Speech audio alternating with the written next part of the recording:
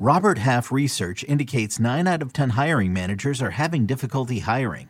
If you have open roles, chances are you're feeling this too.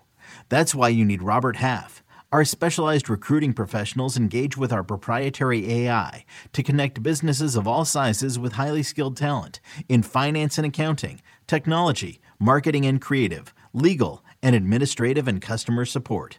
At Robert Half, we know talent. Visit roberthalf.com today. Kyle Pitts will be one of the most fun players to draft in 2022. Are there any other 2021 rookie tight ends that will make maybe the first 10 rounds? We'll talk about it right now on Fantasy Football Today in 5. Well, hello, everybody. It's Adam Azer and Dave Richard here, rocking out on FFT in 5. And, well, you can answer that question. Other than Kyle Pitts, anybody looking as a top 120 pick? I don't know if Pat Freiermuth is going to make the cut at a top 10 round pick. Maybe. Certainly more so in non and half PPR than full PPR. I think people will see that he just won't catch the ball enough and questions about how that offense will look in Pittsburgh. All right, so let's talk about Kyle Pitts. Where do you have him ranked at tight end overall? 3. I think that there's room for significant upside because he's not just your typical tight end. He plays more like a wide receiver. He had a 19.9% target share. That was third most among tight ends last year. It's the type of number that you would see from a pretty good wide receiver. You're looking for 20% of a target share from a good wide receiver. He's doing that at tight end. I think he can continue on that path. And really the only thing that was missing last year were touchdowns. He only scored 1 in the regular season. And I think that the Falcons can do a lot more to get him involved. I don't know if it'll necessarily be easier to make him a priority in the red zone if Calvin Ridley isn't there, but by force, what else are they going to do? He's going to be their top target down there, and I think Matt Ryan will start making him the first read when they're inside the 10, inside the 5, and the play calls will be for Pitts, whereas this past year, it wasn't always that way. There were a number of plays where Pitts was wide open. He just wasn't the first or second read in the red zone. That was frustrating for people that had Kyle Pitts in fantasy. I think that gets rectified this year. I think he sees an uptick in targets overall. He had 7 targets inside the 10 last year.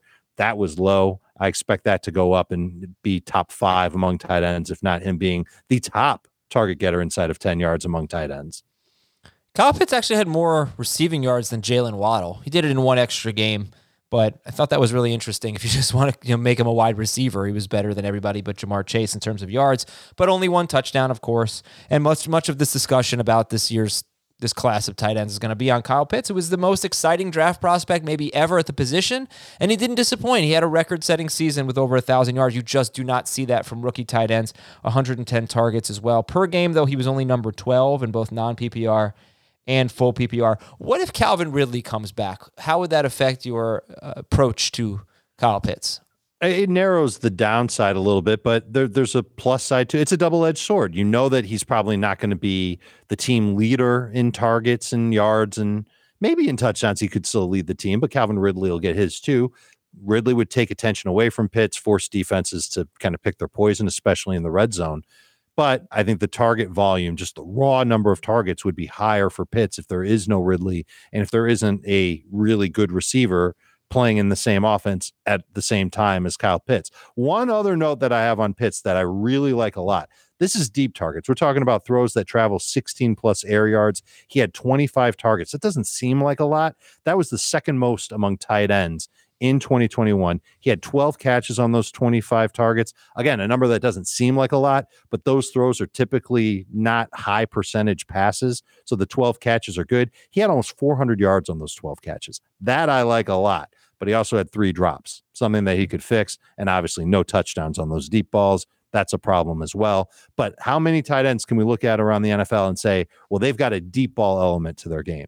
Most of the tight ends in the NFL, they are touchdown or bust type guys, or they're high volume guys like Kelsey, for example. Now we know that Kelsey and people like Mark Andrews, all that, yeah, they can go and get long passes, 15 plus yards downfield. Pitts should lead the way in that category for the position, and that type of explosiveness can lead to those big game-breaking plays, and certainly those smash weeks in fantasy that help you take down your opponents. All right, final question. You talked briefly about Pat Freiermuth. Should there be any other tight ends from this class on our radar? I'm not ready to say yes to that. I mean, you might throw some names at me and I'll say, yeah, they could be late round picks. Yeah. Something like Brevin Jordan in Houston is someone that comes to mind. Could be the second or third target getter in that offense. But I don't know if there's necessarily anybody who I love and going to clamor for on draft day.